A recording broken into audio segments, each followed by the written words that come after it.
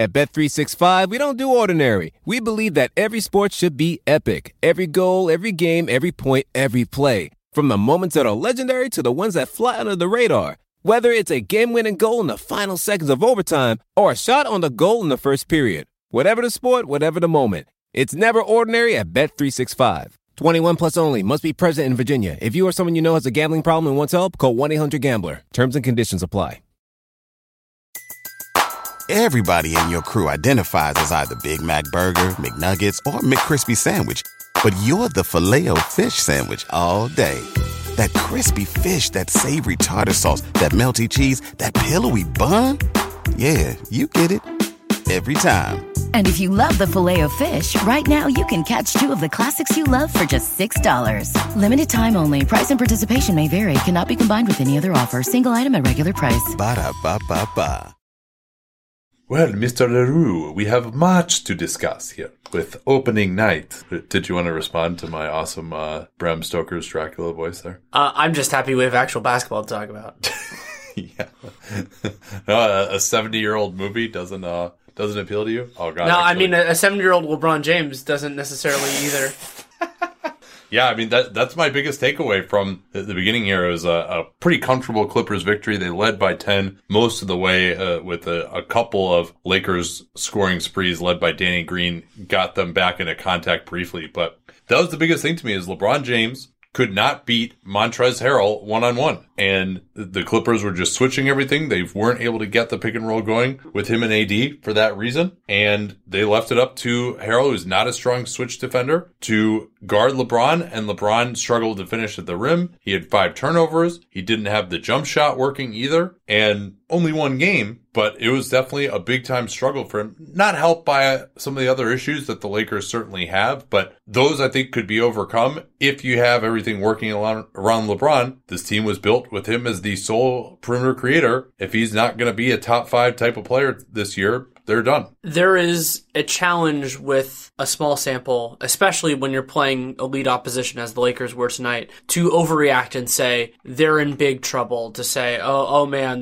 these problems are unsolvable. And most teams the Lakers play, especially for having a regular season conversation, will not have the capability of even the Clippers without Paul George. Like, this is still a really good basketball team. Particularly on the front court area, like having players like Harkless coming off the bench, JaMychal Green coming off the bench. They have a lot of personnel that they can throw at the Lakers, which a lot of other teams do not. We talk about the scarcity of forwards all the time. However, a couple of these structural elements for the Lakers are concerning because they are so hard to adjust. During the NBA cast, we talked a couple times about how the Lakers really missed Rajon Rondo. Not exactly a dunked-on favorite, because they just have so few guys that can actually dribble the ball up court. Yeah, I mean, make a pass, run a pick and roll. Throw Alex Caruso in there, too. Yeah, absolutely. And even Kuzma, just as a third scorer, just someone that you can go to create something. I mean, it definitely was a struggle, and I thought I liked the Clippers' strategy a lot. Well, and that's what made the 15-0 run that the Lakers had when LeBron sat at the end of the third quarter so anomalous. I mean, was that they had struggled in basically all of those other minutes to create reliable offense, and then it ended up working out for them. The Clippers missed some shots there.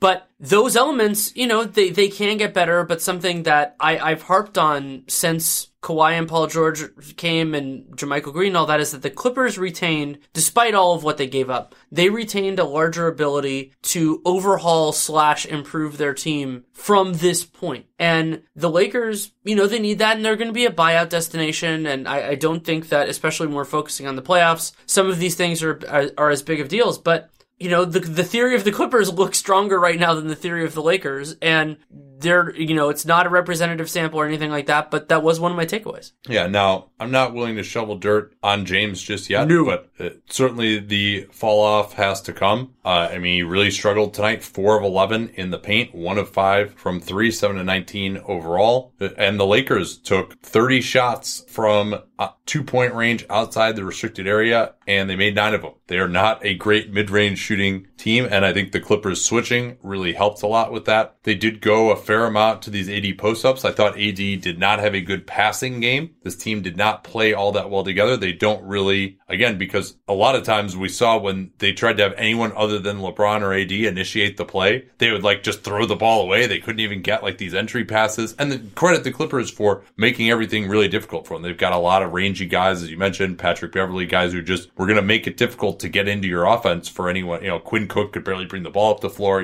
things like that were a big problem for them. But I didn't expect this Clippers defense to be that great without Paul George. Maybe it is going to be better than I thought, but they weren't good defensively last year. I didn't think Kawhi had like some unbelievable defensive game, but they just have a lot of guys who, just are difficult to attack, I guess you could say. Yeah. And something that is also concerning to me in the second half, LeBron and AD, two very efficient offensive players, were a combined 5 of 18 from the field. Half of those shots came outside the restricted area, and they missed all of those shots outside the restricted area. So they were 5 of 9 and then 0 for 9. That is a concern more, honestly, for me, the proportion rather than the success rates. So we'll have to keep an eye on that moving forward. A couple of the other big takeaways for me from this game.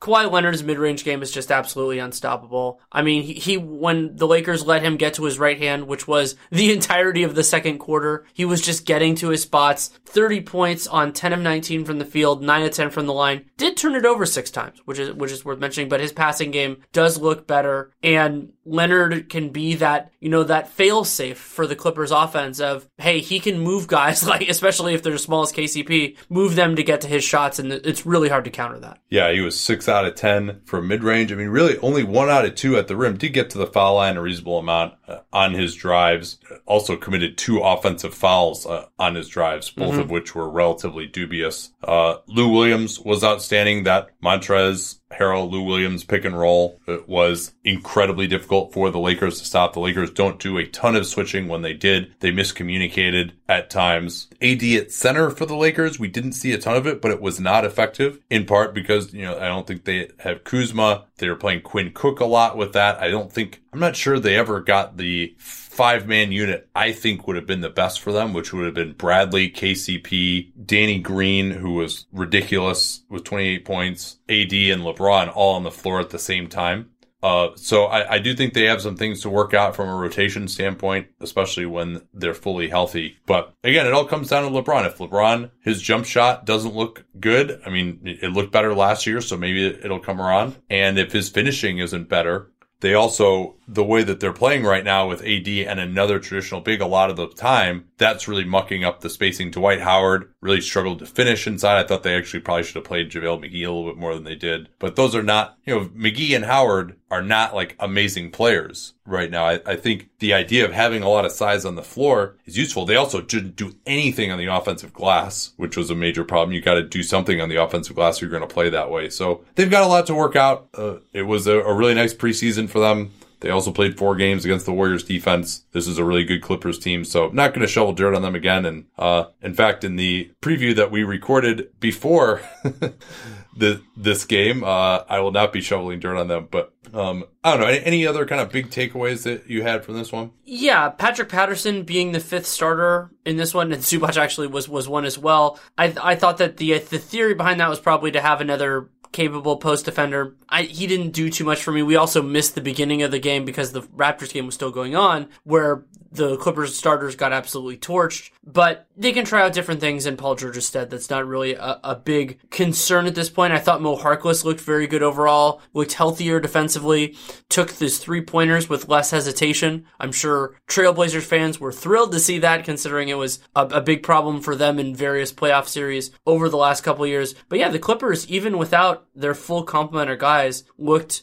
robust, and I think that's really important. And remember that they can improve over the course of the season. So I thought that was good. Danny Green setting a Lakers record for points in a debut with 28, passing the great Kareem Abdul-Jabbar, which I think is kind of a cool little piece of history. And I wonder, Caruso and Rondo being back will help in this way, but I'm very interested in how this Lakers team looks different at the end of the year. I mean, it's too early to project what that's going to be, and they're not going to, you're not playing the Clippers every night, thankfully for the Lakers. But I started to really think about the long game because the Clippers are a team they could face in that long game. Yeah, I think the Clippers looked really good tonight. We'll see how they hold up defensively against teams with maybe a little bit better spacing and system, but Harkless, maybe he's improved too defensively a little bit. Harrell, I should say. And I'm going to confuse those guys all season. It's going to suck. But also really interesting, Harrell played 38 minutes and Lou Williams played 37 off the bench. Yeah. I mean, pretty rare that you're going to see guys come off the bench in a non-overtime game with those 7 minutes. And those guys were both awesome, plus 13 and plus 15, respectively. Lou also had 7 assists. And they combined to double up the Lakers' entire bench for scoring. JaMychal Green looked good, 4 of 7 from downtown. He had struggled to shoot it early in camp, but shot it really well when he came over from Memphis, had more of a green light with the Clippers. And so if he's able to have a really nice shooting season and he can get up, I mean, he got up 7 3-pointers in 19 minutes. If he can shoot and hit 3-pointers at that rate, especially with the thought that maybe he might be a part of their closing group with George, he's probably going to be their starting 4 a lot of the times too. If he can shoot it like that, that's going to be a major boon for LA. Ivica Zubac only played 10 minutes, which, considering how big the Lakers play, it's a little interesting that he basically got the Keith Bogans. He was 8 points on 4 of 4, but was he had a nice little 5. stretch at the very beginning of the third quarter. But Harrell outplayed him. Yeah. Kawhi did have the 6 turnovers, but 5 assists. That's more than he'll have. He had a couple of nice passes as well. That was the one theme of his truncated preseason, was that he was passing the ball a little bit more. He had a game worth like 6 assists in like 19 minutes or something like that. So he did show a little bit more passing vision. He's never been elite in that area, but he had a nice dump off to Harrell as the roll man. Anything else to say about this game? It just kind of, I mean, we usually in the playoffs will talk about adjustments, but things that these teams can do differently going forward this season. I was reminded during the game about how I think Davis and LeBron can be symbiotic players. I think they can each make life easier on the other, but the Lakers do not have enough creation, at least right now, outside of those two gentlemen to not stagger them. Like, you just have to. You have to have one of those two guys on the floor to make this work, and that's going to be something that I'm going to watch moving forward.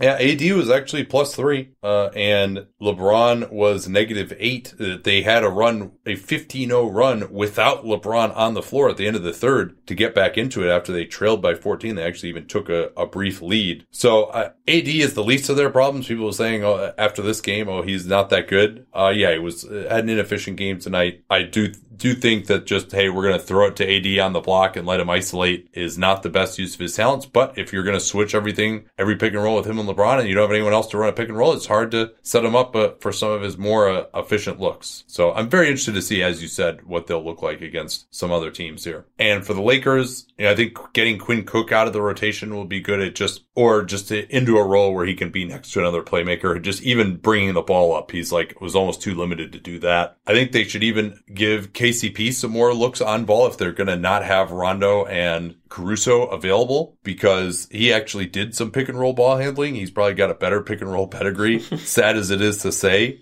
based on his Detroit days, than a lot of these guys do, but he really didn't get many opportunities at all tonight. And Clippers, I mean, can't complain. Looked pretty darn good. And I'm just very interested to see what it looks like here with Paul George. And also noteworthy that Rodney McGruder missed this game as well. It's still returning from that high ankle sprain. Mm-hmm. So it'll be interesting to see where he fits in. But I mean, they have an embarrassment of riches to not have McGruder and not have George and still have more than enough guys who could defend AD and LeBron and switch on their pick and rolls. It looked really good. Yeah. We'll talk Pels Raptors and of course get to part 1 of our season prediction in a moment. But I want to tell you about Native, creating safe, simple, effective hygiene products that people use every day. Their products are filled with trusted ingredients, and their natural deodorant is no different. It's formulated without aluminum, parabens, and talc, and it's with ingredients found in nature, such as coconut oil, shea butter, and tapioca starch. Comes in a wide variety of enticing scents for men and women, and they release new limited edition seasonal scents throughout the year. My wife actually uses Native. She likes naturally formulated deodorant, and their classic deodorant scents such as coconut and vanilla, lavender and rose, cucumber and mint, and eucalyptus and mint. I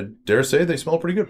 And if you have any kind of sensitivities, Native has an unscented formula and a baking soda free formula as well. So make the switch to a natural deodorant. It doesn't mean you have to sacrifice on odor and wetness protection. Native is proof of that. They've got over 8,000 5-star reviews, and there's no risk to try it. They offer free shipping and free returns and exchanges in the United States. For 20% off your first purchase, visit nativedeodorant.com and use that familiar promo code. Danny, what is our promo code? Capspace. It's nice having you here in person after the NBA cast. We can actually interact during these ads by you saying one word. Yay. That's 2 words.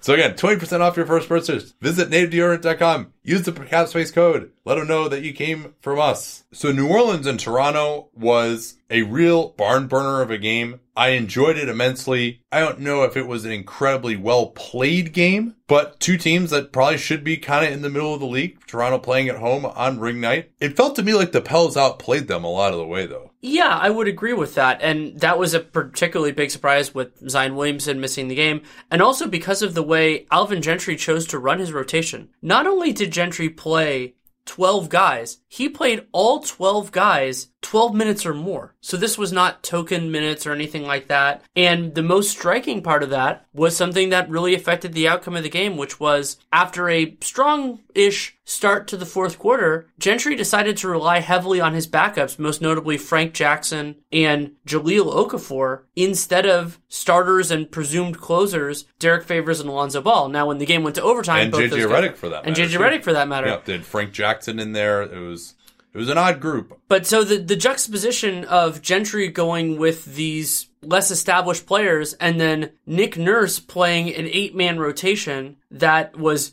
almost all players that had at least some elements of their championship team last year, and then Terrence Davis, newcomer. It was pretty striking, and I thought that the Pelicans then can take away some positives. They did lose this game 130-122, but I mean they had a lot of guys that I thought did well in limited minutes, Nicolo Melli being one of them. And then the Raptors, I mean, there's nothing negative to really take away from their end, especially with Pascal Siakam having a bonkers game. Yeah, 34 points, 18 rebounds, 6 offensive rebounds for him, 5 assists, did have 4 turnovers, did foul out at the very end of regulation on a extremely dubious call running into JJ Redick when he flopped trying to run a pick and roll at Redick. But he was 11-26, but got to the foul line a ton, looked bouncy. He looked like, we didn't see anything from him that was like, oh my God, this is crazy. He added this to his game. He did look comfortable taking a couple of above the break threes. So it went 2 of 5 from downtown. Well, what I thought was different was I thought Siakam did a much better job creating and penetrating in the half court. Like last year, really the value he unlocked offensively primarily was being that force in transition. And Siakam is going to have to do more with the ball in his hands in the half court this year, even if they start Lowry and Van Vliet the whole time. And I thought he did a nice job there. Yeah, did have the 4 turnovers and a few little miscues. But overall, I thought he looked more comfortable with the ball in his hands than I anticipated. And that's important because the Raptors defense, I have no doubts about their defense. Like I thought they,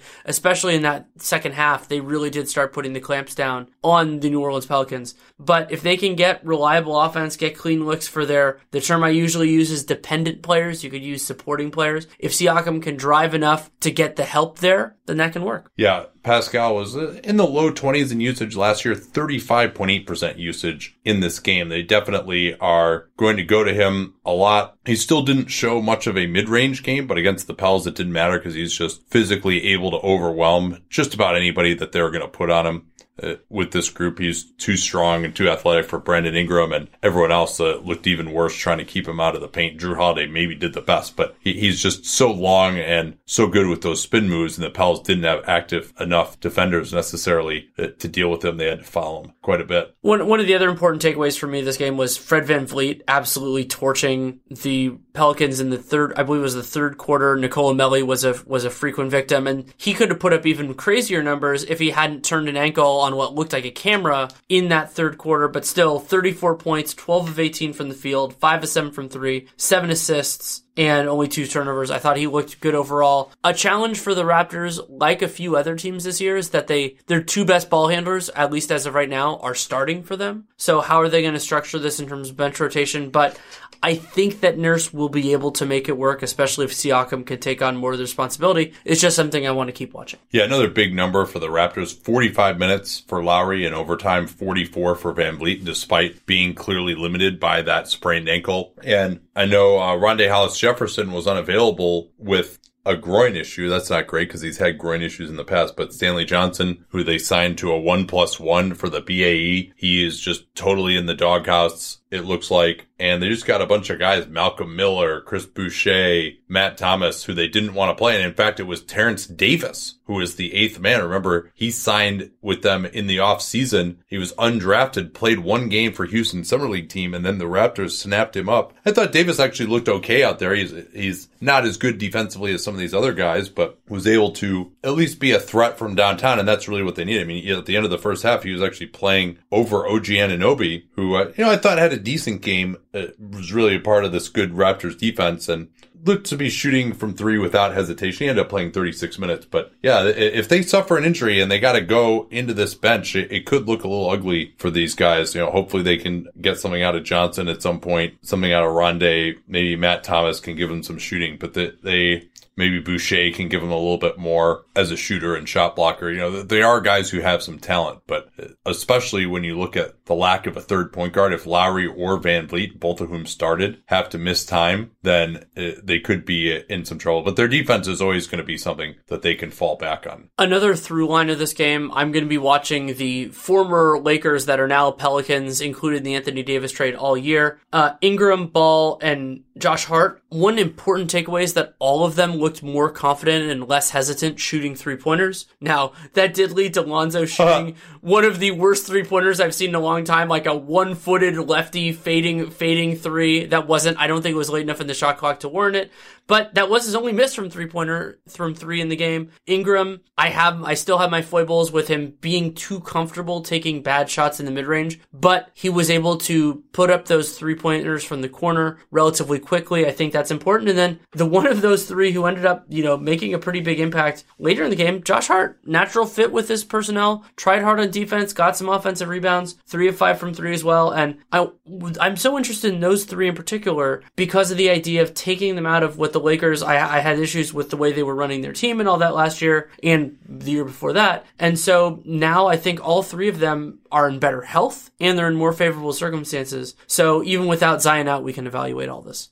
Couple other notes. JJ Redick, I thought it was ironic that the Raptors just absolutely eviscerated him on the defensive end in the third quarter because they just weren't able to do that when he played for Philly last year. Obviously, he had a lot more defensive pieces around him, but they also had Kawhi Leonard and Danny Green on the team back then too. But I mean, they were posting him up with OG Anunoby. They were running screen after screen at him, and he just was not able to get on the floor and affect Siakam. When they did take it out of Siakam's hands, it was a roll down the lane for Anunoby for a dunk. They just were running at him every play in that third quarter as the Raps built out to a nice 10-point lead or so, and they just couldn't do anything about it. So he went out. That's a big part of why he didn't play until the very end. But then at the end of regulation, they ran 2 plays at him, and he actually did much better. He drew that charge on Siakam, which was the 6th foul.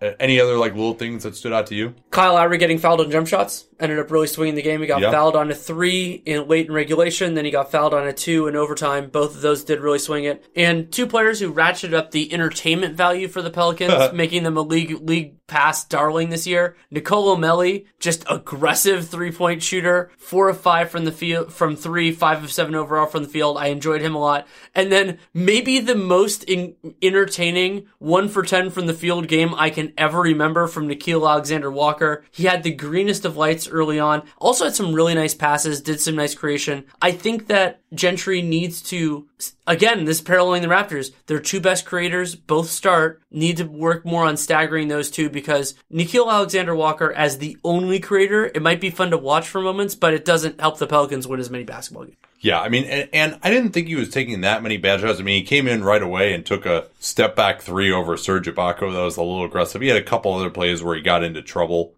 on his drives, but 10 field goal attempts in 12 minutes. They brought him back in, and now he's coming home to Toronto. But I didn't think that many of his shots were bad shots, especially because he was out there with Etuan Moore. They didn't even have Frank Jackson out there. It was Moore and Hart and Kenrick Williams and Jahlil Okafor. So yeah, he's the only guy who's going to really run much pick and roll with that group. And So, yeah, I mean, 7 3-point attempts in 12 minutes, that might be aggressive. Some of those were like on possessions where he took multiple attempts because he got an offensive rebound thrown back to him. But I thought he looked fine. Sure. Just the shot. I mean, the biggest concern that I have is that outside shot is just not going to go down for him. And then it's, it might be an issue. And, you wonder how efficient a guy like that drafted number 17 can be. Frank Jackson looked pretty good. Was even playing some down the end. He was the defender on a Norman Powell ISO. Oh, Lord. At the end of the game. So, I mean, you say that, but it was tied at 107. Pascal Siakam had fouled out. I'm actually not really sure. And Van Vliet was limited. Yeah, I mean, Van Vliet's not going to, it's tough to run a pick and roll in that situation because if you get blitzed, you could turn it over and go the other way. If you run the time down far enough, you may not have time to swing the ball around for an open shot. That's why teams go, especially with a tie game at the end, and you got to run the time down. Powell pulled up for a deep 3 over Jackson. Wasn't really a great look. It would have preferred to be a little more aggressive there. But yeah, he may have actually been their best option as an ISO player. Nurse acknowledged that. Couple other small notes here. Raptors went to a lot of switching with Serge Ibaka at center. That was really effective for them down the end of the third quarter as they surged out to a big lead. Pels 19 of 45 from downtown, so there was a concern they wouldn't have enough shooting. They definitely got shots up, and they hit a ton of them. So I may take it back, actually, that they really outplayed the Raptors. They were a big part of it was that hot 3-point shooting that they had. And Melly, of course, was a big part of that. As you mentioned, Drew Holiday, I'd like to see him do a little bit more. Ball, I liked what I saw from him as far as his moving the ball. His passing was really good, 5 assists in 25 minutes. But yeah, those 2 tough 3-pointers that he took, didn't really care for those a ton.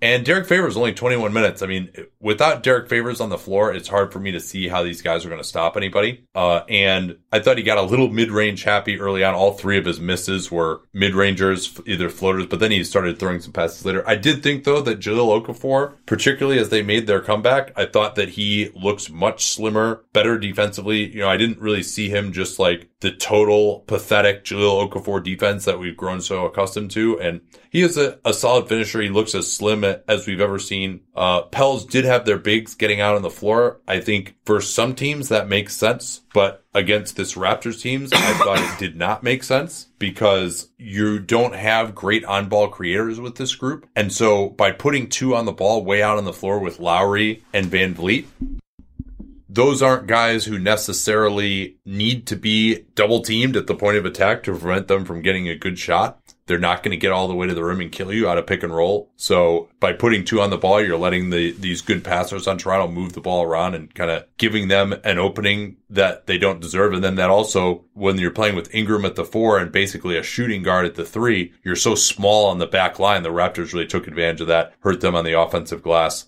and around the rim. Raptors got a ton of shots around the rim, though they didn't finish them incredibly well. So I think that may be their base defense, but I didn't think it was the right scheme fit against this Raptors team.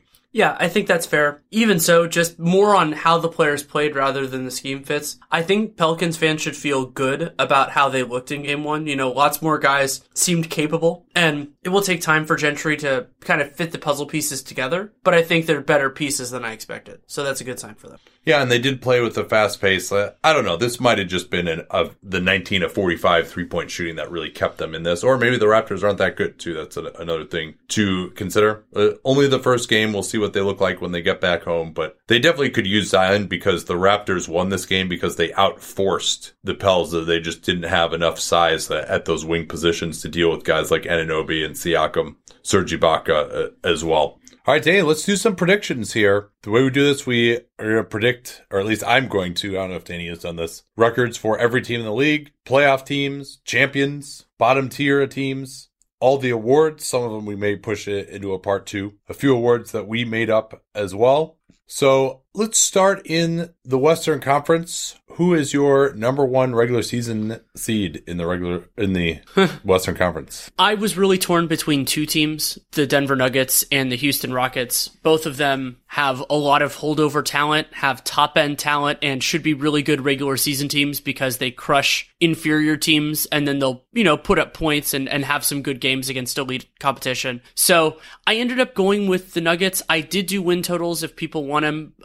But I feel like we're going to be throwing out so many numbers, so I'll really only say them if I really disagree with you. But they were 56 and 55 for me, respectively. But it was really splitting hairs between those two teams. Yeah, I've got Houston with the number 1 seed at 56. I actually have them 3 ahead of anyone else. And then I've got Lakers and Denver at 53, Utah and Clippers at 52.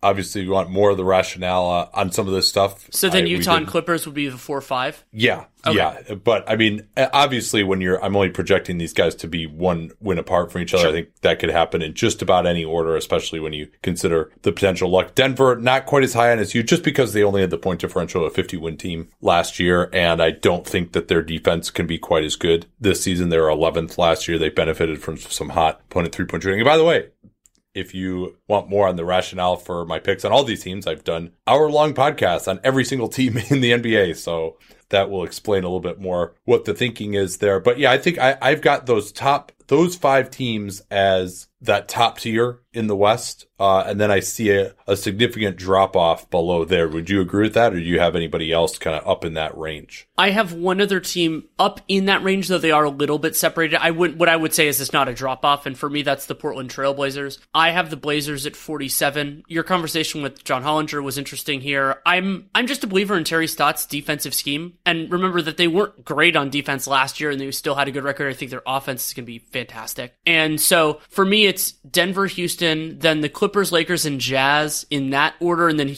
Portland pretty close behind them. But I would say that I have them closer to this tier than the one below it, so I'm going to say it's not a huge drop-off. Yeah, I have Portland, San Antonio, and Golden State as the next 3 teams. If I have to pick an 8th seed, I'm picking Golden State at 45 wins, San Antonio 45, Portland 46. But I do have a little bit of a step down to some of the teams below them. But I also think all 3 of the teams below them, which is Sacramento, Dallas, and New Orleans, that any of those 3 teams could really pop because of some of the young players that they have, especially Dallas and New Orleans were 2 of the hardest to project. Now, New Orleans I have down a little bit after Zion's injury. I project that's going to cost them a game or 2. Kevin Pelton had a nice piece on that on Friday. But I think even though I have Golden State making the playoffs as the number 8 seed, because I have to put these teams in order, I think it's more likely than not that they do not make the playoffs. And especially with Steve Kerr saying today he doesn't expect Klay Thompson to play this year. I think that was more just his personal opinion, having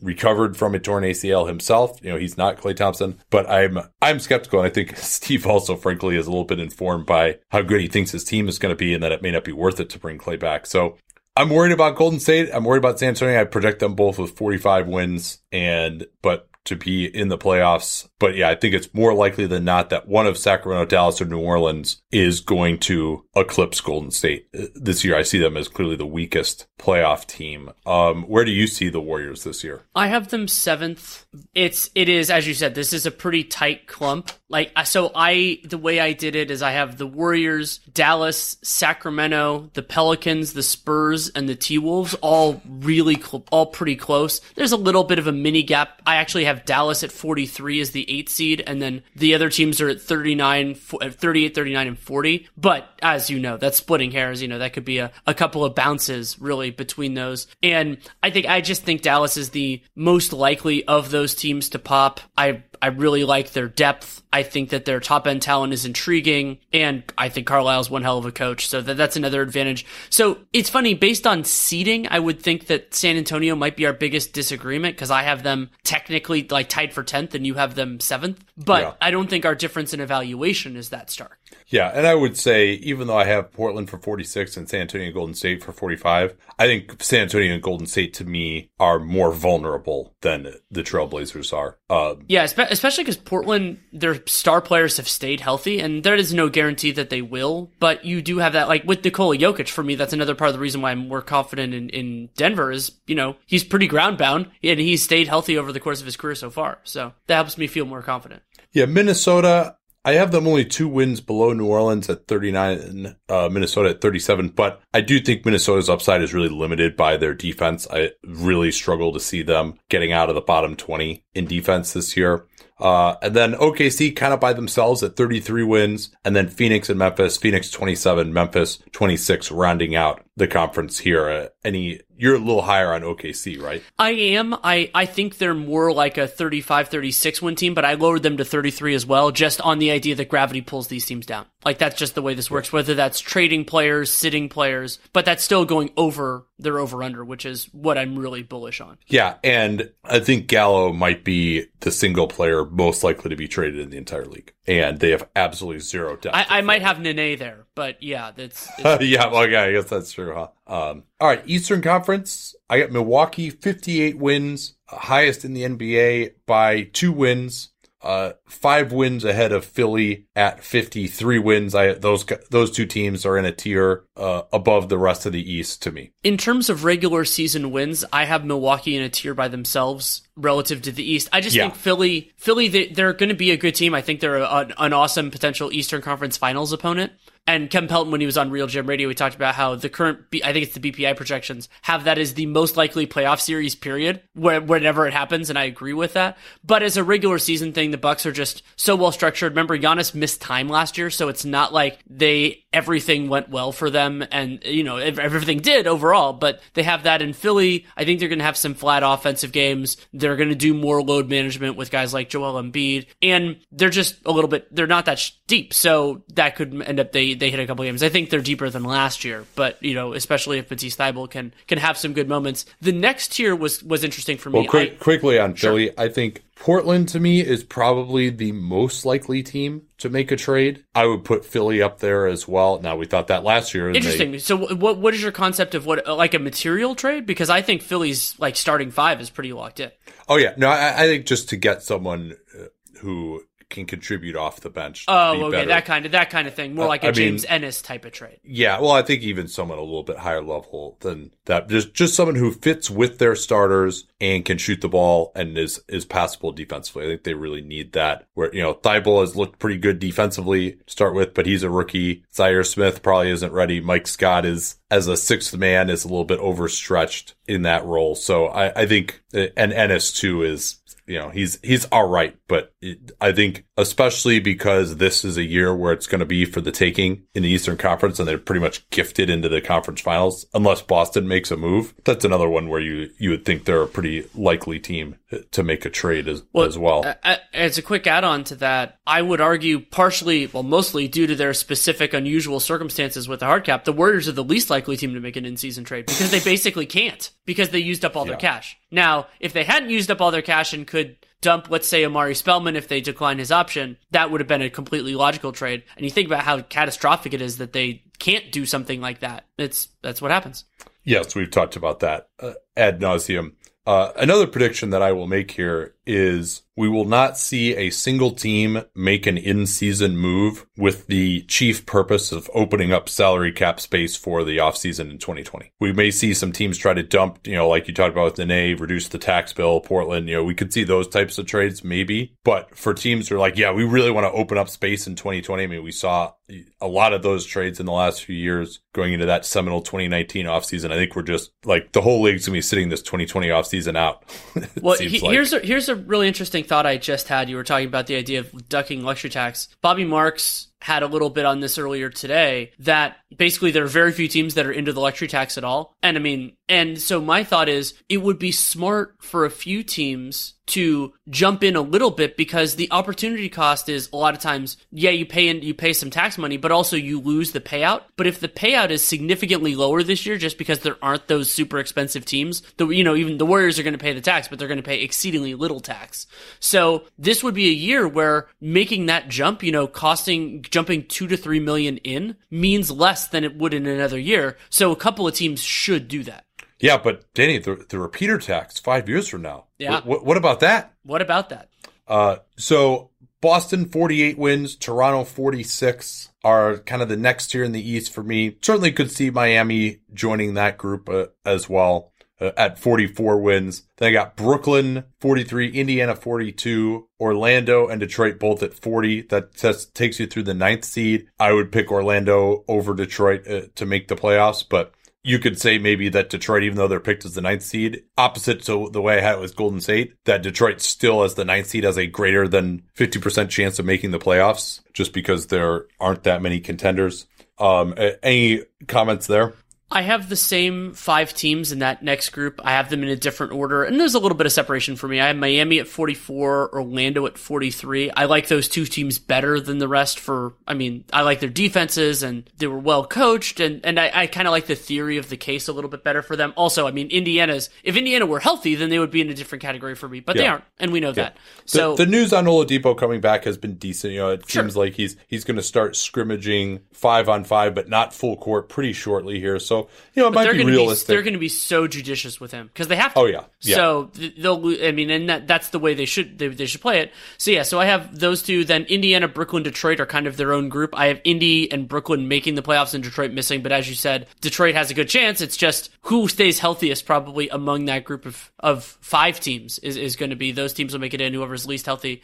Then I have Chicago as the 10 by basically a mile and a half. I have them at 37, so they're 3 games back at Detroit, and then 7 games ahead of the teams at kind of the bottom end of the East. Yeah, I had Chicago with 35 wins, and similar. I think, maybe if they make a move, they could get into this category, but I think the lack of depth on the wing, lack of depth at center, and just too many question marks, whether it's the high-end potential of Levine and Markkanen, or relying on Kobe White in a rotation role, relying on Wendell Carter to be a starting center when he hasn't been able to stay healthy and it hasn't produced offensively yet. I mean, there's just a few too many questions. I can see it happening. Yeah, go ahead. So to me, the analogy here is Dallas, where there is a theory of the case. We just haven't seen it in action. Why I have Dallas over Chicago is that I think Dallas's talent is better and I think their coaching is better.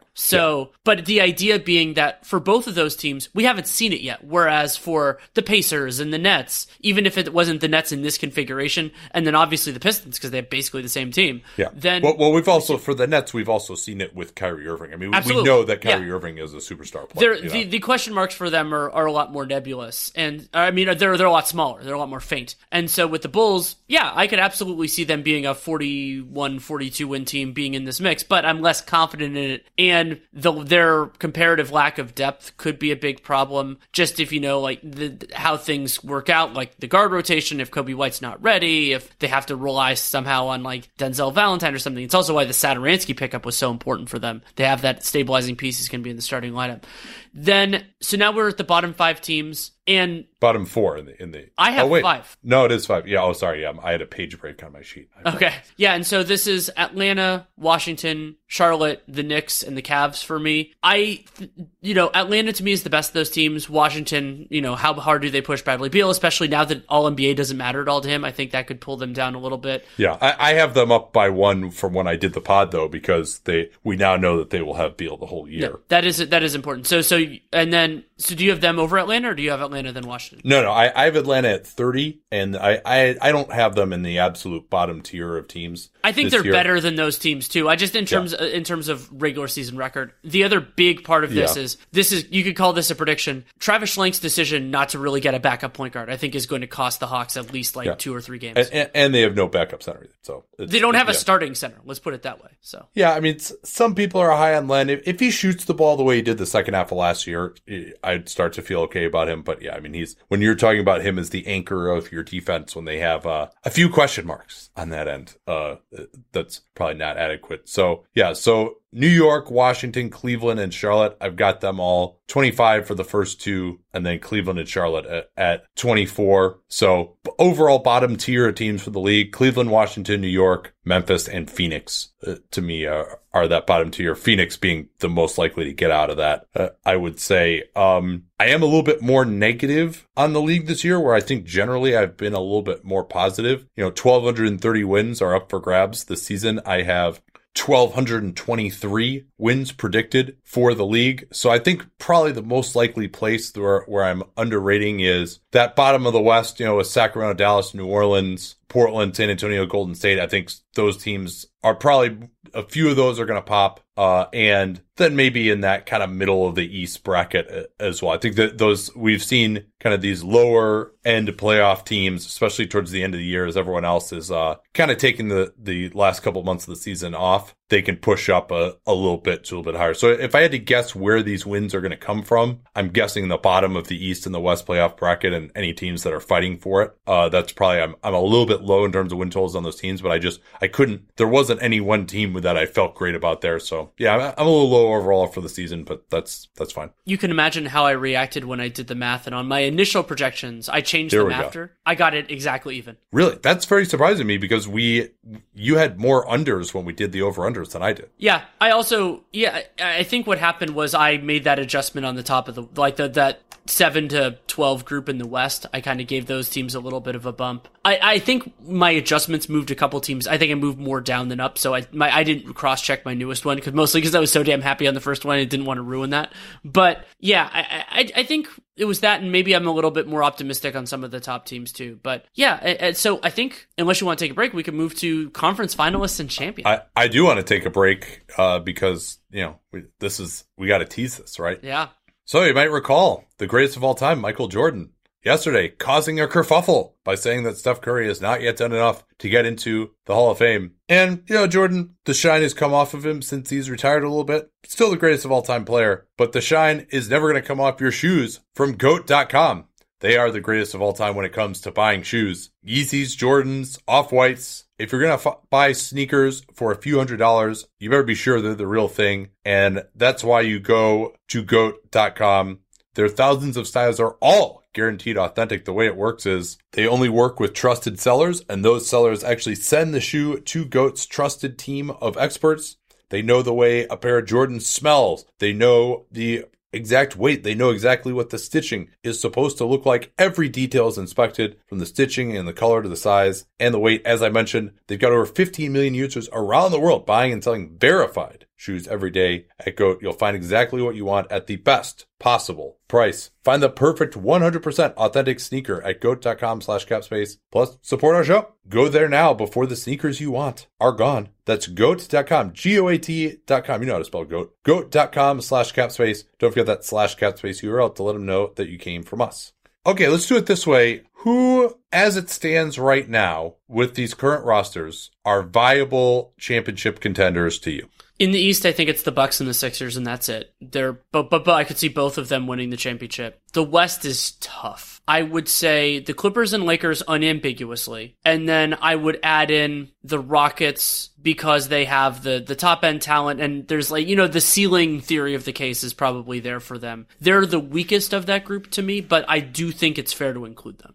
Yeah, I think so. I mean, the Clippers and Lakers, we don't know what they're going to look like. This Rockets team, I mean, who knows? Like the Houston Rockets could have been the NBA champions each of the last 2 years if it weren't for the Golden State Warriors, and now they don't exist. And the Rockets, you can make an argument at least that they got better. They do have some flexibility. We'll see about whether they're willing to pay the tax, but they've got some assets still that they can make a move. They do. Their depth is a concern, but they've got a pretty good general manager to fill in around the edges there. So yeah, I would agree. I would have those 5 teams in there. Are there any other teams that you think are a realistic move? And when we say that, just, let's say they trade a first round pick for someone who's expiring this summer or something like that. Anybody that you look at who's a realistic move away from being a championship contender or even possibly a championship contender? The first team that sticks out there would be Denver. I think that maybe the defense works with Jeremy Grant and Paul Millsap. Yeah. But what is that move though? Now that Bradley Beal is off the table. I think if they can get okay, but who? If they could get Andre Iguodala as a buyout guy, or if they could just get him in a trade like Will Barton in a first for Iguodala. I'm still not sure that gets them there in my mind. I think that would be an interesting trade though, because I don't know, maybe Memphis would just be interested in Barton. They just desperately need something at the 2 and some creation. It could be a second unit guy or a starter depending on what they needed at a given moment. I actually really like that trade in theory. And it gets Denver out of some, kind of bad long-term money that they don't really need. Yeah, a lot of trading of first-round picks lately for the Nuggets, but true. It could be somebody they have a ton of young guys, Malik Beasley, Juancho, like they could do a bunch of different iterations of this. Yeah. I think Juancho might be a nice fit there also in Memphis. Yeah, that's an interesting one. I don't know if Iguodala puts them over the top. His defense is nice and his passing is nice, but I'm not sure, like offensively, he's not a good fit for what they want to do. I remember him as being a good cutter. I think that could be useful with Jokic. Yeah, I don't know at his age if he's really like sprinting hard backdoor. I don't know. But anyway, that's, he obviously has a history there and he didn't trash Denver in his book. So maybe he likes it. All right. But yeah, Boston is the other one that comes to mind just because they have that hole at center. They have a war chest. I mean, they could give up that Memphis pick. Yeah, but even then, even if they got, a Miles Turner or something, I still don't think they quite have the top end talent. I mean, Jason Tatum would have to take a major step forward. Like, I just don't see Kemba Walker as quite being good enough when you really get down to it. Well, and then the other thing that Boston would have real trouble with is, I've talked about certain teams as being kind of like super team vulnerable. The idea that they're not necessarily designed to handle elite talent. And so remember who the best teams have here. So they're either facing the Clippers with Paul George and Kawhi, the Bucks with Giannis, and I think the Celtics could be a lot better, but are they well suited to handling that type of top end talent? I don't think so. What about Utah? So Utah is kind of my analog for you with Denver, where I don't know what that trade is. Well, I think Iguodala again could be a potential. So I guess he takes that fifth starter spot next to Bogdanovic. Yeah, or he comes off the bench and he guards your LeBrons or your Paul Georges or your Kawhi. You can only guard one of the two, obviously. Down the end of the game, he kind of would be playing the 4 next to Bogdanovic. I'm not advocating for this. Again, I don't think that there's just quite enough top end talent there. It's definitely worth discussing. I would say that they don't quite get there for me, but there's a sound logic though. But this is also a year where I don't think the champion is going to be as strong a team as your typical champion has been. I think that's possible. The key differentiator there is going to be whether the Clippers do something with that first round pick that they can still trade. Yeah. If they get a real center. Like if they do the trades like we were talking about with the Nuggets, like that type of trade a first round pick, give up somebody and get a really good player, then they're going to be a lot better, I think. Yeah. Or if they moved Lou or Trez as well. Is there a way that they could get Miles Turner? Oof, that would be a nice fit, wouldn't it? Mm-hmm. Yeah, I don't know. We'll see. I mean, it does seem like Indiana's going to at least try and make it work with those two guys. I think, one other quick addendum. If it doesn't work, the fact that Sabonis basically can't be traded in season does really push up the odds of Turner getting traded. Because if it has to be one of them in season, it has to be Turner. Yeah. Or they may just decide, hey, you know what? We'll wait until Victor is totally healthy next year and then we'll make a decision here. Yeah. All right. Conference finals for me, Lakers and Houston in the West. And the only reason I'm saying that is that I think the Lakers and Clippers are going to have to match up before the conference finals, that they could be on the same side of the bracket. I have them as the 2 and the 3 seed. I think Houston is going to be the 1. And now it could be that the Lakers or Clippers, I think either the Lakers or Clippers are better than Houston, in the playoffs at least. And I like the way both of those teams match up with Houston. So I think that if the Lakers and Clippers aren't on the same side of the bracket, that they would meet up in the conference finals. I would feel a little bit better if the Lakers just had more flexibility to make trades just in terms of salary matching. I mean, all these player options that they did, I think are going to really hamstring them. But LeBron and AD and like some shooting around them. And I mean, this is high risk for sure. But I do see Houston, Lakers, and Clippers as the 3 best playoff teams, pretty clearly. So, as this is more about the bracket than it is thinking that Houston is better than the Clippers or the Lakers. Well, no, what I'm more interested in is that you have the Lakers over the Clippers. Those are actually my 2 conference finalists are the Lakers and the Clippers. I'm predicting that my 1 and 2 both don't make the Western Conference Finals, which would be pretty crazy. But I think the Lakers and Clippers are better postseason teams, even as constructed now, and those teams have motivation to get better in season. Also, they have star talent and could be easy buyout destinations, even though you could make an argument that somebody like Andre Iguodala, if he gets bought out, would be better suited on a team like Denver than on the Lakers or the Clippers. It sounds like he wants to go to the Lakers or the Clippers. So that's a benefit. The Clippers having their first round pick available, I think, is a huge part of the argument for me to have the Clippers over the Lakers. I think they have more room to improve. Also, the tradable contracts like Lou and Montrezl Harrell. So I have it Lakers losing to the Clippers in a Staples Center conference finals in 6 games, if that matters to people. And then on the other side, I think it's going to be Milwaukee and Philly, and especially because it looks pretty cleanly like they're going to be on opposite sides of the bracket. So it's like, okay, the teams that are the 2 best in the conference in the regular season, also likely the 2 best playoff teams, also likely to be on the opposite side of the brackets. And that series I'm intensely excited about as a theory. In practice, I'm going to be intent on all of their games this season. And I'm going Milwaukee over Philly. Home court matters. Philly kind of just needing to see it in practice. But I'm going to say right now that it would not surprise me in the slightest to be picking Philadelphia over Milwaukee when we're talking in mid-April. No, I completely agree. And I don't feel strongly about any of those predictions I made in the West either. I kind of like the Lakers actually to be a little bit healthier than the Clippers. And I think the Clippers just don't have enough inside. I think the Lakers are just going to end up destroying them on the interior. And I think Anthony Davis, it's possible that Anthony Davis might be the best player in that series. So again, that's, I'm sure I'll be seeing a totally different tune when the playoffs start, but I mean, I think that could be a 7-gamer. I think Milwaukee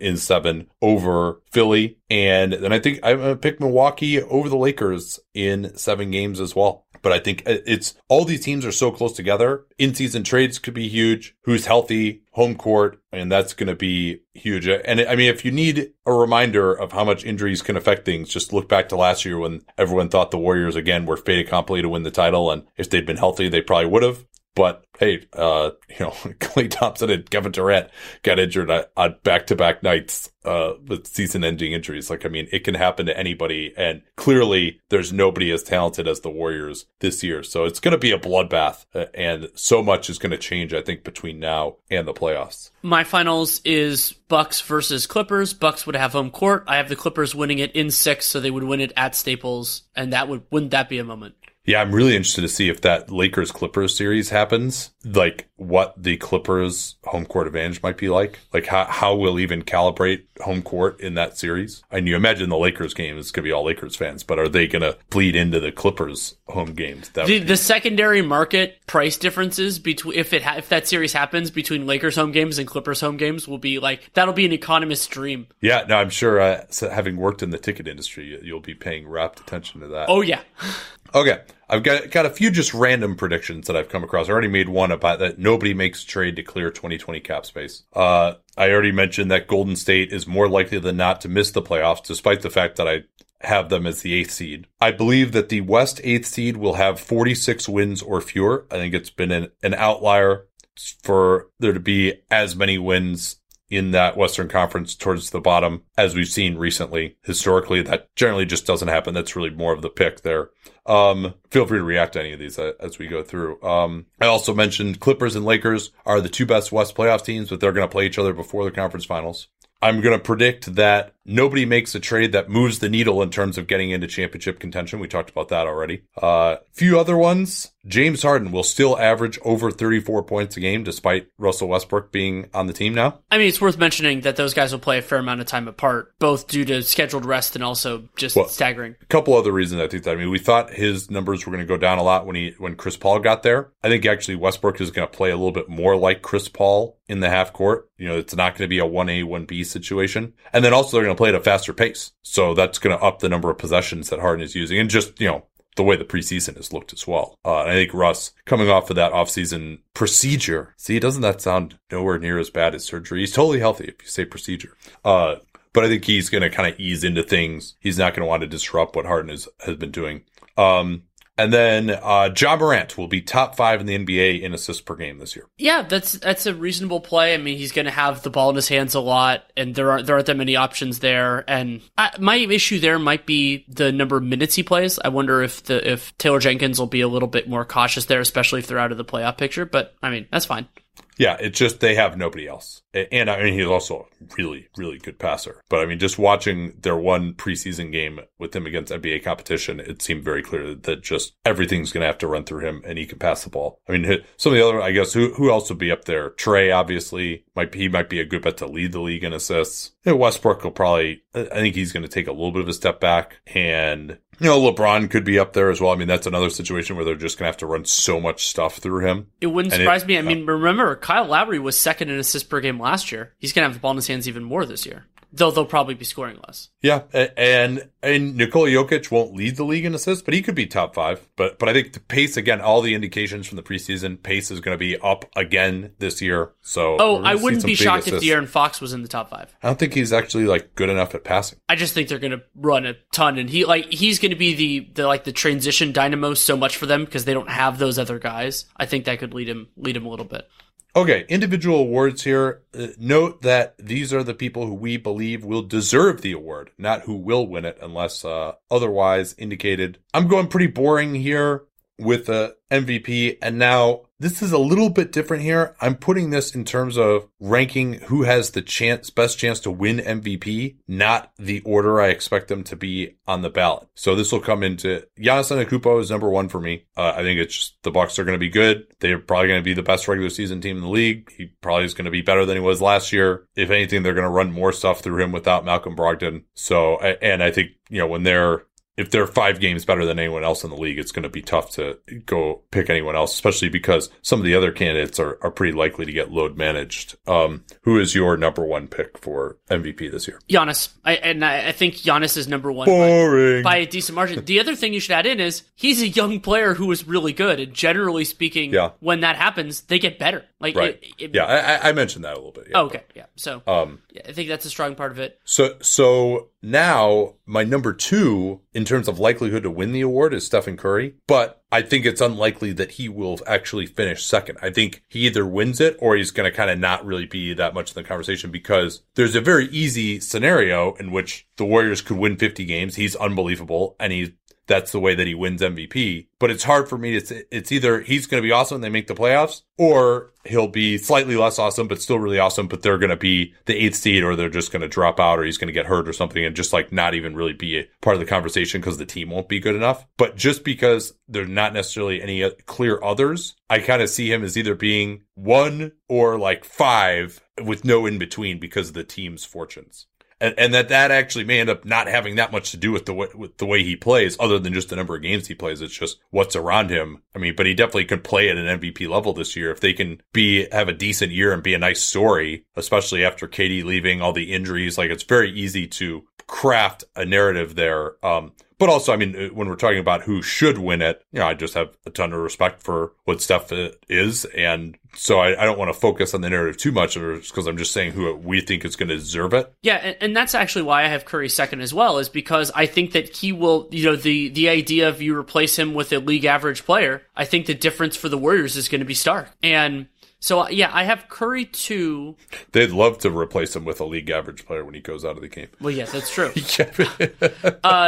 Then I have Harden 3. Similar logic. Just Harden. So, me too. Harden has more talent around him. All that kind of fun stuff. I also think Harden's chances of actually winning the award took a drop with getting Russell Westbrook, just because it splits credit, probably unduly, but it does give that possibility of a second legit star, all that kind of stuff. I mean, I think I'm going to be higher on Harden as a regular season player than some people, just because they keep having these failures in the playoffs, and just in terms of the national narrative, it's like, okay, yeah, great, he's putting up the stats, he always does this. There's just going to be some fatigue with some of these stats. And, I mean, now maybe if Houston gets the number 1 seed in the West by a mile and Milwaukee disappoints a little bit, we may see things a little bit differently. But, I mean, I think to me, those are Antetokounmpo, Curry, and Harden are the best bets to provide the most value on the floor during this regular season. Yeah, I would agree with that. And then my last 2 players that look very different physically, but I think the arguments in favor of them are actually remarkably similar, and that's Nikola Jokic and LeBron James. Both of those players are the linchpins of their teams offensively, and they should be very, very good offenses and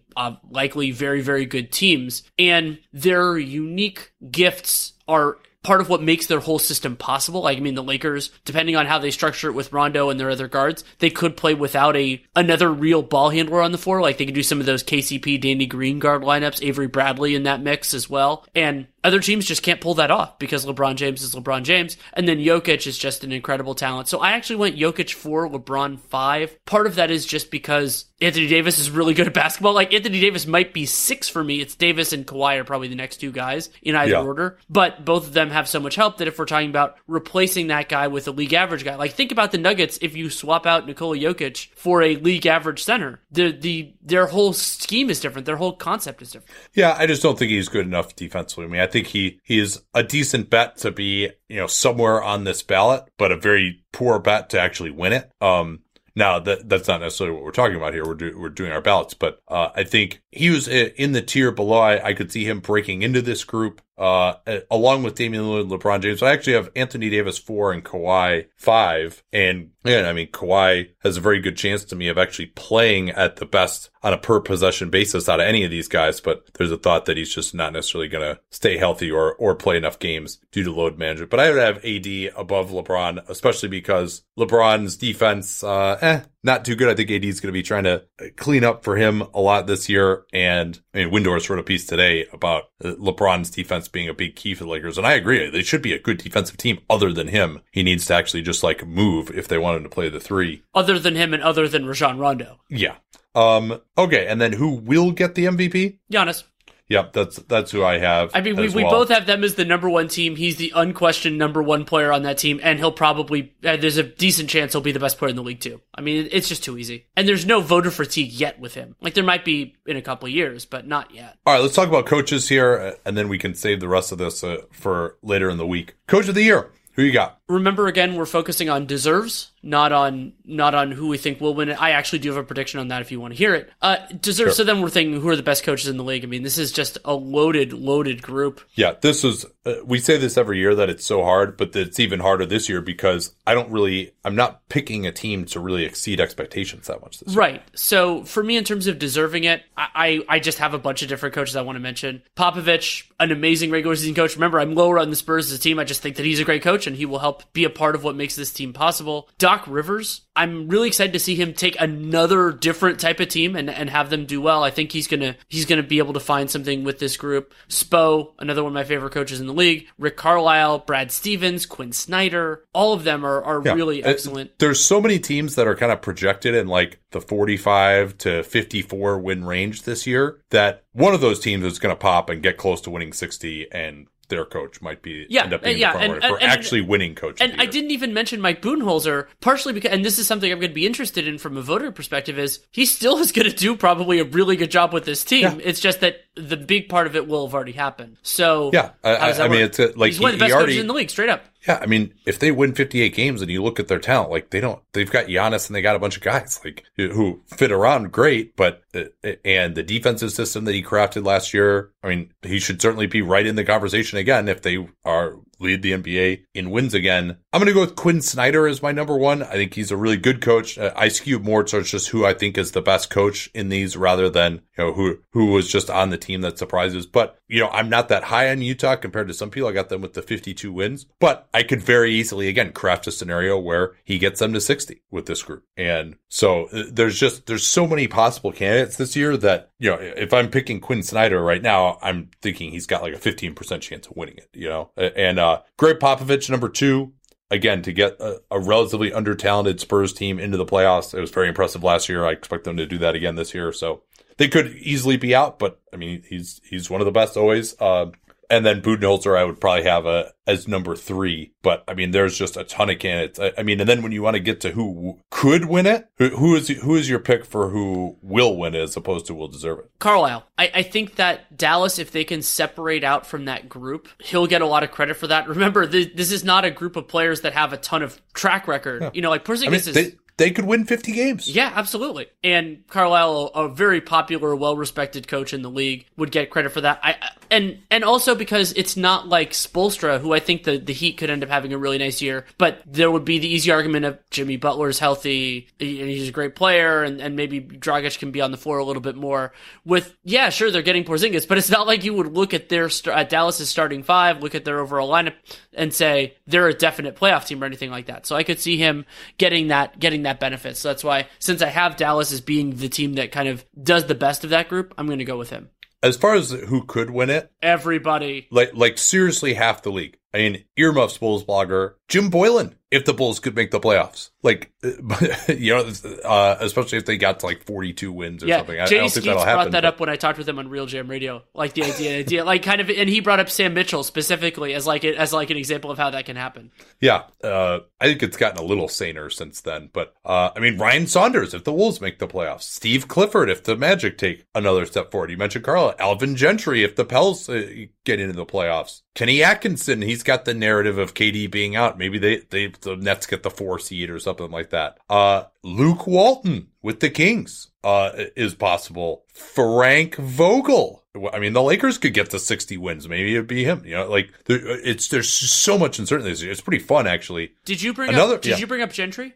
Yeah. I mentioned him. And here's another one too for you. Another one that could be narrative focused, and actually a guy I have a lot of respect for and probably didn't get enough credit last postseason is Nick Nurse. Yeah. I mean, if the Raptors could get to 50 wins, right? I mean, they were 17-5 without Kawhi last year. So, I'm a little lower on them because they lost Danny Green and they're replacing him with Stanley Johnson. That's a little bit of a problem. But yeah, I mean, especially when you look at how important their defense is going to be for them. So yeah, I mean, there's just and hell, I mean, you know, another day we haven't mentioned the guy that I was talking about is one of the best coaches in the league for a long time is Steve Kerr. Now, I'm predicting that the Warriors are not going to be any good, but hey, if they make it to 50 wins, same as we were talking about with Steph, the narrative could be behind him. And frankly, if he gets this group to defend and they win 50 games and they're like, you know, an average defense with this group, I will be right at the front of the train for him for Coach of the Year because they suck on defense right now, in terms of the personnel. Do you want to do first coach fired as the last thing? Oh, yeah, that's always something like this. Is always nice to end on, right? Okay, so not that many possibles. Here's my list of possibles. Mike D'Antoni, going into the last year of his contract, didn't get an extension. They replaced his whole staff, probably not at his behest. Frank Vogel could just, you know, maybe things just totally implode with the Lakers. They got Kittlefinger, as you so aptly named him. David Fizdale. Scott Brooks, although Brooks does have another guaranteed year after this one, and this is kind of a lost year, and they like him with a young team. But, you know, I mean, if they're 2-25 or something, you could see him going. And even Jim Boylan, you know, they've got some expectations this year. If things really start off poorly, he did get the extension, but it doesn't seem like it's for huge money. So those are my possibles, and I'll throw Nate McMillan in there as well. Anyone else you see as like that you would even consider for this category? Well, first I want to note, Damon Rangula is the one who came up with Kittlefinger. It was not me. I apologize. Yeah. But so I've just run with it because I love it so very much. Let's see. So I'll just run through my list just very quickly. Other than my number one, D'Antoni, Fizdale, Vogel, Billy Donovan, James Borrego. Oh, Borrego. Yeah. I just, you know, I think they could really disappoint. I just don't think they can trade people. Like their roster is just so chock full of veterans on expensive contracts that if MJ and Kupchak think they need a stalking horse, that will be James Borrego. Well, Borrego came in last year, and they know they're going to be bad this year, and they're cheap. That's a good point. And they're actually still pretty expensive too. No, that's why I didn't have him on there and they also just have low expectations. Like when you have that low expectations, I think it would be tough. So have you mentioned your number one already or not? No, my number one is Nate McMillan, and mine is Scott Brooks. Okay, yeah, I just think the $7 million for next year is going to be too much for them to eat. They're in this development mode. I actually thought that too when I thought they had a team option on him for next year. But when Fred Katz told me on the pod that he has just a straight $7 million for next year, I think he's going to be safe. But Nate McMillan, again, going back to something that Jay Michael and I talked about way back in the beginning of the team preview pods, that he doesn't have much in terms of money left on his deal, and he asked for these playmakers. The offense was atrocious in the playoffs last year. I also kind of just expect them to disappoint. I mean, for people who are like, oh, they're 48 wins, 46 wins, something like that, in terms of their over-under, if those are their expectations, I expect them to be well below that. So it just seems like that's not even that I don't think he's done that good of a job. I think defensively he's done a great job, but just based on the external circumstances, I mean, when your beat reporter says that he could potentially have some pressure on him, that's always something that I pay attention to, because I mean, so many of these situations, there's stuff going on behind the scenes. You know, it's just whatever the attitude of management is not necessarily what it is for us publicly, where we were talking about him as possible coach of the year last year. But you throw in the contracts and you throw in that, and that's why I would have him as number one. D'Antoni would probably be number two. just because the situation there is so unstable, not because I don't think he's a good coach. All right, well, that'll do it for today. Happy opening night again to everyone. Don't forget, subscribe to Hollinger and Duncan. Search Hollinger and Duncan in your favorite podcast player. If you haven't listened to the first episode yet, it is out. Give us some feedback on that. That would be appreciated. And we'll be back tomorrow. Talk about the real opening night where just about every team is going to be playing. Looking forward to doing a gamer. It's been a while. At Bet365, we don't do ordinary. We believe that every sport should be epic. Every basket, every game, every point, every play. From the moments that are legendary to the ones that fly under the radar. Whether it's a three-pointer at the buzzer to tie the game or a player that goes 2 for 2 at the foul line. Whatever the sport, whatever the moment. It's never ordinary at Bet365. 21 plus only. Must be present in Virginia. If you or someone you know has a gambling problem and wants help, call 1-800-GAMBLER. Terms and conditions apply.